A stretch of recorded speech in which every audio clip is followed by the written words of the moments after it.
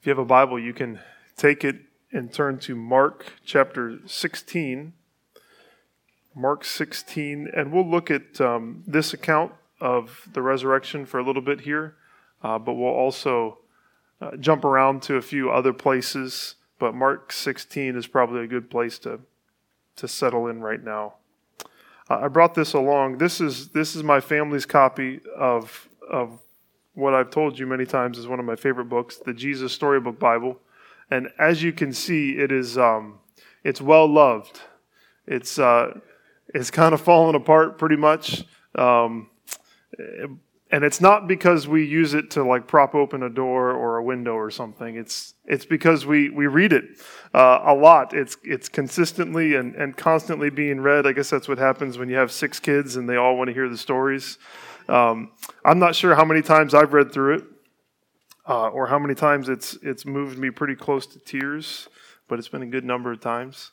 And I'm not sure how many times my children have read it or listened to David Suchet read it in the audio recordings, but it's been a good number of times. And they never seem to grow tired of the stories that are in there. In part, I think that's because we all love a good story. And Sally Lloyd-Jones tells the story well. But even more than that, it's because this simple book tells us in one more way the greatest story ever told. The story that we are a part of, that's at the center of the reason for which God created the world. It's the story of the rescue plan that He has. It's the story, as Sally Lloyd-Jones says, of the never stopping, never giving up, unbreaking, always and forever love of God. It tells the story of the gospel, which is a story that has the power to change us, and to eternally change us. It's the story that all of Scripture is about and that all of creation is longing to see completed. It's a story that we can't wear out. It's a story that we tell every Sunday. It's a story that we try to live out every day of our lives. And it's a story that we celebrate in a unique and special way whenever Easter comes around. And so I simply want to tell you the story again, at least a few parts of it, just remind you about it. I want to tell you the story not because you've never heard it, but because we all need to hear it again. We need to hear it so that our hearts can say once more, that sounds too good to be true. But it is. I believe it. I believe it's true. We need to hear this story because we are forgetful and distracted people.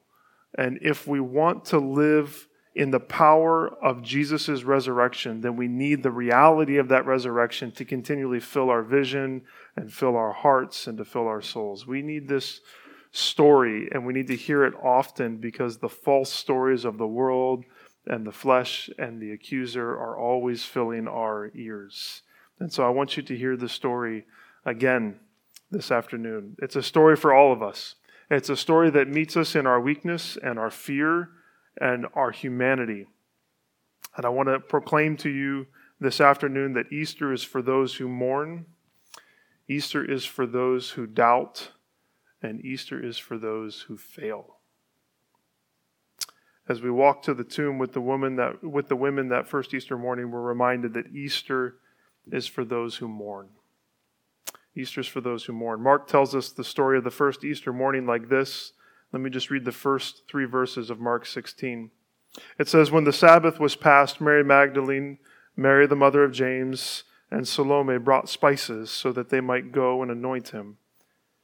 And very early on the first day of the week, when the sun had risen, they went to the tomb. And they were saying to one another, who will roll away the stone for us from the entrance of the tomb? Pause there for a moment. You and I came here today expecting to celebrate. We maybe put a little bit extra thought into what we wore. We looked forward to singing a little bit more than maybe other weeks. Maybe you, like me, kind of primed the pump for worship by listening to Keith Green belt out the Easter song. If you didn't, then you need to do that this evening. But we all arrived anticipating celebration. But on this particular first day of the week, celebration was not on the minds of the women as they went to the tomb. We're told that they purchased some spices that they could not purchase the day before because it was the Sabbath and it was the day of rest. And after they purchased those spices, they went to the tomb where they had seen Jesus laid with the expectation of spending their morning or late morning, of spending that time anointing a dead body. They were arriving to care for his body and to mourn over all that they had lost. They may have been shaking their heads, and maybe they'd been doing it since Friday night, just saying to themselves, saying out loud every once in a while, I can't believe he's really dead. But they did believe it. They watched him die. They saw him laid in the tomb. And they had no expectations of a miracle when they were walking to the tomb. And it's evidenced by the fact that they're trying to figure out what they're going to do about the stone that separated them from the body of Jesus. If you've ever gone to a funeral, then you know at least in part what they were feeling. Maybe you can remember the loss of someone that you loved, and then along with them, the loss of all the dreams that you had tied up with their life, and all the complicated emotions that were coming at you in waves. Even more so if you've ever been intimately involved in the process of planning a funeral service or of picking out a casket or purchasing a burial plot, then you know what these women were thinking and feeling. That's where their mindset was. They were filled with grief, and yet that morning, there were decisions that needed to be made. There were tasks that had to be accomplished. And so they, as many of us do in our grief, they suspended their tears. They set them aside for a moment because things had to be done. And they went and they bought spices, and then they headed to the tomb to do what was in front of them. Can you imagine doing all that and then arriving at the funeral parlor only to find that the funeral director and everyone there is gone, and the door is unlocked, and there's no one inside except for an angel who's maybe sitting on a couch in the foyer of the funeral parlor, and he's telling you that your loved one is not there, that he or she is alive? Can you imagine what that would be like? It's that wild thought that gives us a glimpse into what these women felt when they rounded the corner and they saw not only that the stone was rolled away, but that there was this young man, an angel, sitting next to the tomb. Pick up the story in verse 4. It says, and looking up, they saw the stone had been rolled back. It was very large. And entering the tomb, they saw a young man sitting on the right side, dressed in a white robe, and they were alarmed. And he said to them, do not be alarmed. You seek Jesus of Nazareth, who was crucified. He has risen. He is not here. See the place where they laid him. But go tell his disciples and Peter that he is going before you to Galilee. There you will see him, just as he told you. And they went out and fled from the tomb, for trembling and astonishment had seized them, and they said nothing to anyone, for they were afraid. We can see some of the complex emotions that were filling the women and how the angel is trying to bring clarity to them. Focus for a minute just on some of those words that the angel says. He begins by saying, do not be alarmed. That's because they were alarmed. They were shocked. This was not at all what they expected when they were walking to the tomb. And there's probably a mixture of fear. Maybe there's some anger. Maybe there's despair or just confusion that's rising up within them. And so the angel says, don't be alarmed. And then he tries to clarify what's going on. He says, you seek Jesus of Nazareth. And I think in saying that, the angel is affirming that they're at the right place. That this is the tomb where he was buried. This is where they had seen him laid. The celebration of Easter is not the celebration of a case of a mistaken tomb. They were at the right place. This is where Jesus was. You seek Jesus of Nazareth, who was crucified. The angel affirms that Jesus truly was crucified, that it wasn't that he had simply been asleep, that he had swooned on the cross. Easter isn't the celebration of a miraculous recovery. No, Jesus had been crucified. He had died. And now the angel says, he has risen. He is no longer dead. Life and breath and blood are flowing through his resurrected body. The seed of his body was truly crushed, and it had actually been buried. but in the crushing and the planting, it had sprung up in new life. And then seeing that they could hardly believe their eyes, that this all was not sinking in, that he says, he is not here. I imagine maybe they were looking around. They're trying to find Jesus, but he wasn't there.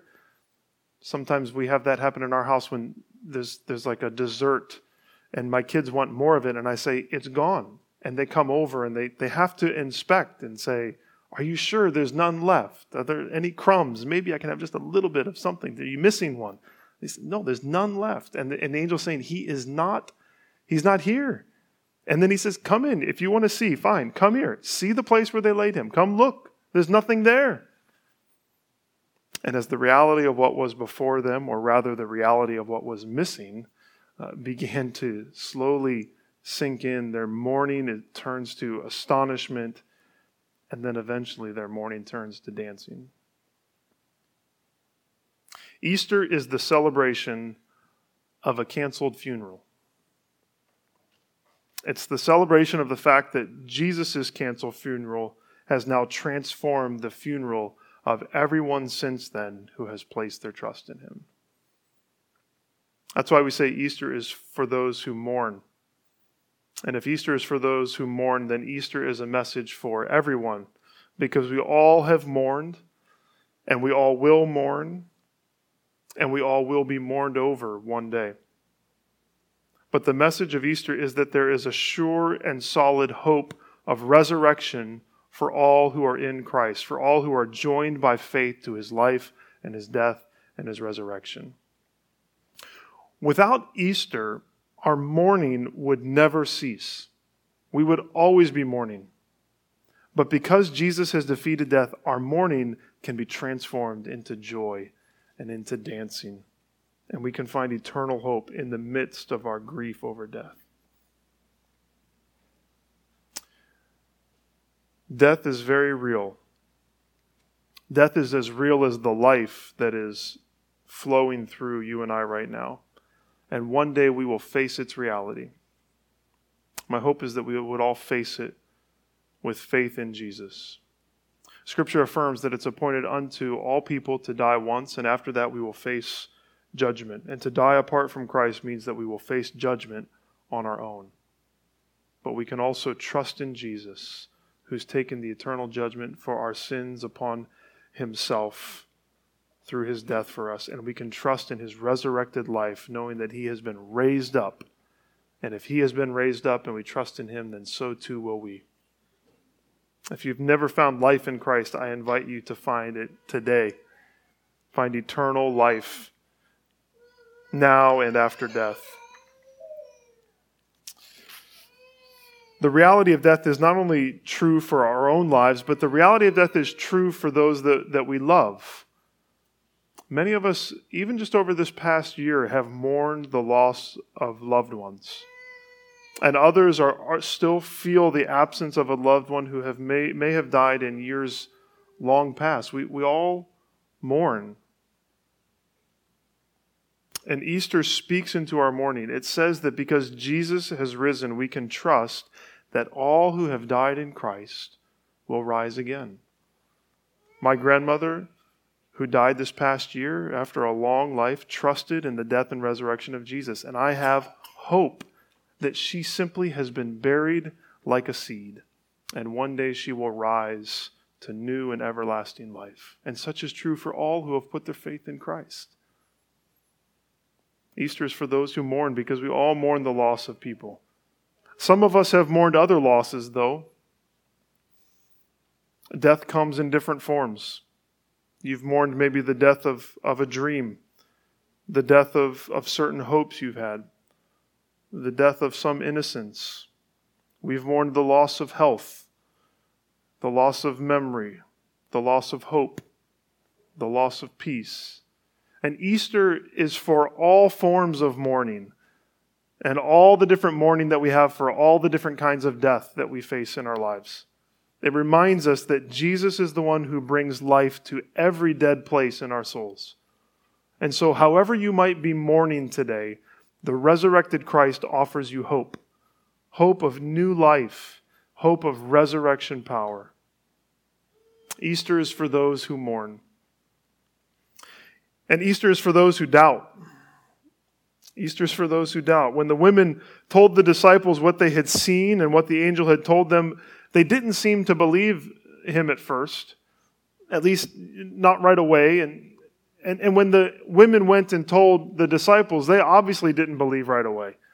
Peter and John believed enough to run to the tomb to see with their own eyes that he wasn't there, but it wasn't really until Jesus appeared to them later on in his resurrected body that most of them truly trusted that he actually was alive. And we're told even before he's ascended, we're told that some of his followers still doubted. Of course, we all know the most famous doubter, right? Thomas. We recently studied Eutychus in Acts 20, the man who fell out of the window because he fell asleep during a service. And Eutychus warns us against falling asleep in church. But Thomas warns us against missing church, of missing a gathering of God's people. Because if Thomas had been there, he's the one guy that wasn't there. Where was he? What was he doing? He wasn't there. And if he had been there, then he would have avoided his unfortunate nickname, Doubting Thomas. Which is, of course, very unfair. How would you like to be known for the lowest point in your life? John 20, 24 through 29 tells us Thomas's story. If you'd like to turn there, you can. John 20, and I'll start reading in verse 24.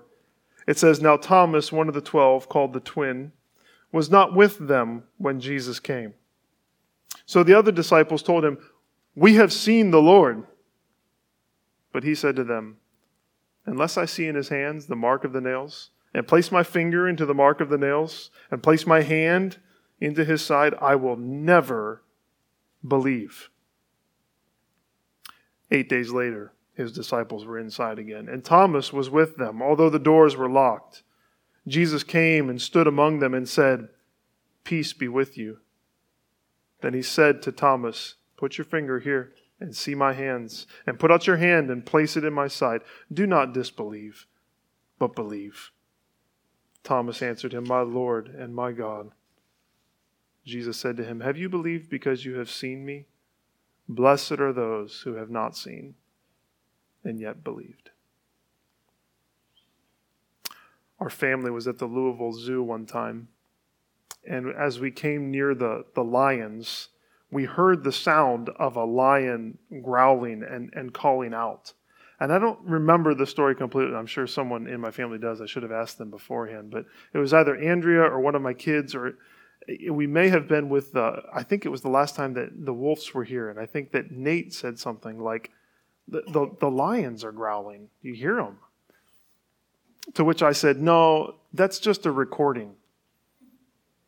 I have no idea where I got that idea from. I don't know why I thought they would be projecting fake lion sounds at the lion area, but it made more sense to me in that moment than the lion actually roaring, which is crazy. I'm at the zoo. I'm right by the lions, but I wouldn't believe that the lion was actually growling until I went and saw her there with my own eyes. We're all like Thomas in small things and in big things. We want to see things with our own eyes. We want proof. Thomas was a 21st century man, but Thomas also represents humanity in every century, right? He says, "I want evidence. I want to see him, and not just his face. I want to put my finger in the nail wounds and my hand in his side. And until then, I will never believe." And so Jesus, gracious Jesus, gives him exactly what he asks for. He shows up 8 days later. Can you imagine what those 8 days were like for Thomas? 8 days later, and he lets Thomas the skeptic, Thomas the science-minded man, Thomas the realist, Thomas the conspiracy theorist, he lets Thomas the doubter see and feel his wounds. And Thomas believes. Thomas is a gift to all of us, because we all wake up from time to time and say, "Do I really believe this? Do I really believe that Jesus rose from the dead?" Maybe even today, you woke up and you said, "It's Easter. Do I really believe what I'm going to celebrate?" Well, we can't do what Thomas did, can we? We can't see and feel Christ in the same way. But the gospel accounts of Easter morning and of the 40 days afterwards are for all of us who sometimes doubt. These writings are filled with all these eyewitness details and unlikely transformations. We're told of all of Jesus' many appearances. We watch Jesus eat a piece of fish. We hear him speak to his disciples. We sit around a campfire with him. We're told about the time that he appeared to more than 500 people at once. And we're told that Thomas, who vowed that he would not believe, I will never believe until I see him and touch him, that guy believed. That he believed because Jesus stood before him. And Thomas believed so strongly that church tradition tells us that he gave his life to be a witness to Christ's death and resurrection, that he went to India and preached the gospel to the people of India and was martyred there. The story of Easter is for those who doubt, because the story of Easter is full of doubters who finally believed. All of those who struggled to believe that Jesus had truly risen from the dead eventually believed, and they are the same men and women that we've watched in the book of Acts as they've boldly proclaimed that Jesus truly died and rose again, sometimes at the cost of their own lives. They were transformed because the evidence was so overwhelming. So you may want to see what Thomas saw. And I would say to you that by faith, by trust in the truthfulness of the Scriptures handed down to us, we can. Jesus says that we who have not seen and yet believed are blessed. And this is written so as an eyewitness account so that we would believe it truly happened. This is not a fairy tale. And though we may doubt from time to time, we come to these texts, we come to these stories, and they ring with truth. And each Easter we allow them to confront all of our doubts. And by grace, through the Spirit, we find ourselves like Thomas. And we're on our knees once more. We're saying, my Lord, my God, you are the resurrected Savior. I believe. Sometimes our doubts are like Thomas's. We're just not sure if this actually happened. But I think sometimes our doubts are rooted not necessarily in the thought of whether or not the resurrection happened, but can the resurrection be true in the midst of a world that is filled with so much death and suffering? All the fear and all the anger and all the division that fills this world fills our field of vision, and we feel the brokenness of this world, and we start to doubt that there's a loving, all-powerful, life-giving God in charge of this apparent mess that is surrounding us in the world. And I just wonder if the resurrection might speak to those doubts as well.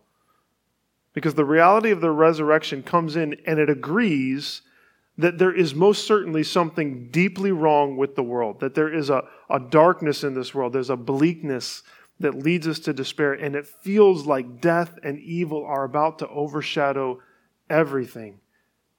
And in the face of all that, we might begin to see that resurrection is the only thing that will make everything right. The resurrection acknowledges that we and the world we are in is broken, and it's so broken, so deeply broken, that it needs to be raised from the dead. That we are so deeply broken that we need to be made completely new. It says that all the brokenness and evil and death in the world are not right. And while we want it to be made right immediately, we can trust that Jesus, the first fruits of the resurrection, declares through his life that one day it will all be made right. It'll all be made new. We may not be able to reckon with all the evil and the hurt around us and in us, but we can trust that Jesus has died so that he might resurrect us and make everything new. That death will finally be defeated and God's kingdom of light and life will reign. And so we today celebrate the resurrection, but we await the fullness of the resurrection. And when we doubt, we trust that new life and the newness of all things is coming. It's coming as sure as the rising sun. Easter is for those who mourn. It's for those who doubt. And finally, briefly, Easter is for those who fail. Easter is for those who fail, like you and me. The storyline of Judas, the betrayer, it's a sobering storyline. It sobers us because we see how often we are like Judas, how we have betrayed Jesus for the lesser treasures of this world. But it's the full story of Peter that gives us hope. Because Peter shows us that no matter how bad we fail, Jesus is able and willing to forgive and to restore us. On the night that Jesus was betrayed, Peter stood before him and he said that he's going to die for him, only to deny him 3 times later that evening. Peter fell asleep in the Garden of Gethsemane. Peter ran from the Lord's side in the hour of deepest need. The last time that we see Peter before the crucifixion, we're told that he is weeping bitterly. That's the last scene you have of Peter. I thought, what would have happened to Peter if Jesus had not resurrected? What's the trajectory of Peter's life if the resurrected Christ never comes and speaks to him? There are times when people are defined by their lowest moment, that's what shapes the rest of their life. They never seem to be able to shake the stain of some particular failing or falling. I thought about this in a lighter way in relation to sports, where a guy can play amazingly well his entire career, only to be remembered for that one missed catch or that one fielding error or that one mistake that he made in the big game that let everyone down. And I just wonder how the rest of Peter's life would have played out if he had never seen Jesus again. Would he always be remembered as Peter the denier or Peter the failure? Or would he even be remembered at all? But the resurrected Christ makes sure that Peter gets the message of new life into his soul. In Mark's account, which many believe Peter was behind, we hear the angel tell the women, he says, to tell the disciples and Peter. It's in there. Tell the disciples and Peter what happened. And sometime after those initial appearances of Jesus, he met with the disciples in one of my favorite resurrection scenes there on the shore of Galilee. It's in John 21. Peter had gone back to fishing, and the Lord appeared on the shore when he and the disciples were coming in after a fruitless night of fishing, and he told them to cast their nets on the right side, and they did, and they hauled in some fish, just a few, 153, breaking their nets, and then they knew it was the Lord. Later on, there's this beautiful scene where they gather around a fire that Jesus had made, and there he cooked them breakfast. And so they ate breakfast together there on the shore of the Sea of Galilee. And then we read this in John 21, beginning in verse 15. It says, when they had finished breakfast, Jesus said to Simon Peter, Simon, son of John, do you love me more than these? He said to him, yes, Lord, you know that I love you. He said to him, feed my lambs. He said to him a second time, Simon, son of John, do you love me? He said to him, yes, Lord, you know that I love you. He said to him, tend my sheep. He said to him the third time, Simon, son of John, do you love me? Peter was grieved because he said to him the third time, do you love me? And he said to him, Lord, you know everything. You know that I love you. Jesus said to him, feed my sheep. Jesus came to Peter in this moment in such grace. And I don't think there's any doubt in my mind as to why he asked this question 3 times. I think the Lord's giving Peter a chance for redemption. After having denied Christ 3 times, there on the beach with his friends and his brothers around him, Peter affirms 3 times that he loves the Lord.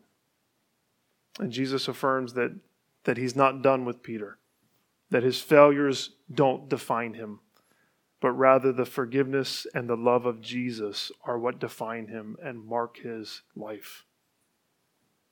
And Peter, while not perfect, has shown us in our study of the book of Acts that he was willing to speak up for Christ.